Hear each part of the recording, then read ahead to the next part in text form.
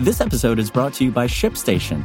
You know, some things take a lot of work, like sending little robots to far-off distant planets. And just as that's challenging, so too is running a successful e-commerce business, especially when there's so much to do. So I want to introduce you all to ShipStation. Now, I love using ShipStation because of its easy-to-use dashboard, which makes managing orders and printing labels a breeze and super smooth. Oh, and the customer service is just out of this world. It's exactly what you need to help grow your business. Sign up for your free 60-day trial at shipstation.com/technews. That's shipstation.com/technews. This is Engadget. Here's what's happening in the world of technology.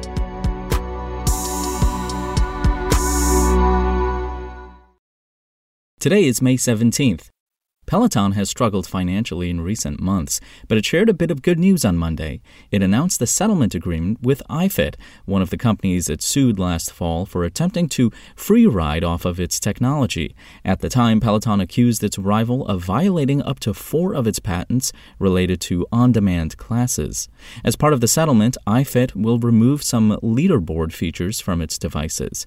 Peloton, meanwhile, has agreed to license a handful of patents from iFit that involve the company's remote control technologies.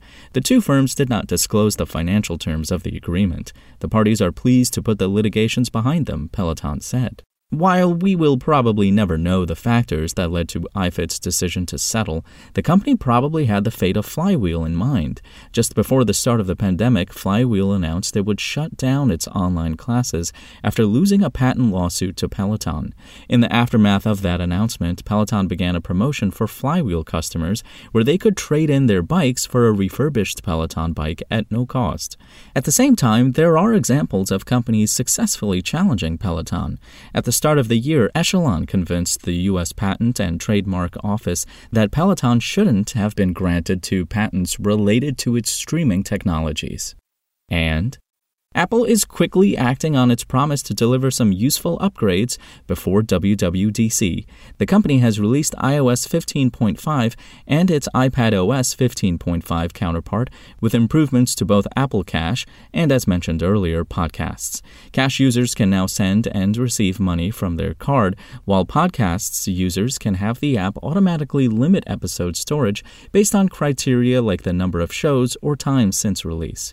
A corresponding macOS 12.4 update adds the relevant podcasts features. You can also grab a previously teased firmware fix for the Studio Display's mediocre webcam quality. Apple has also released watchOS 8.6, tvOS 15.5, and HomePod 15.5 updates, although those focus on bug fixes and performance rather than any significant features.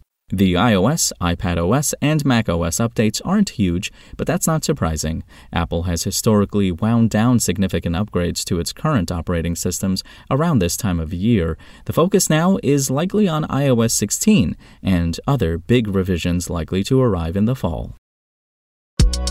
If you want to catch the latest tech news as it's happening, check out Engadget.com or tune in again every weekday.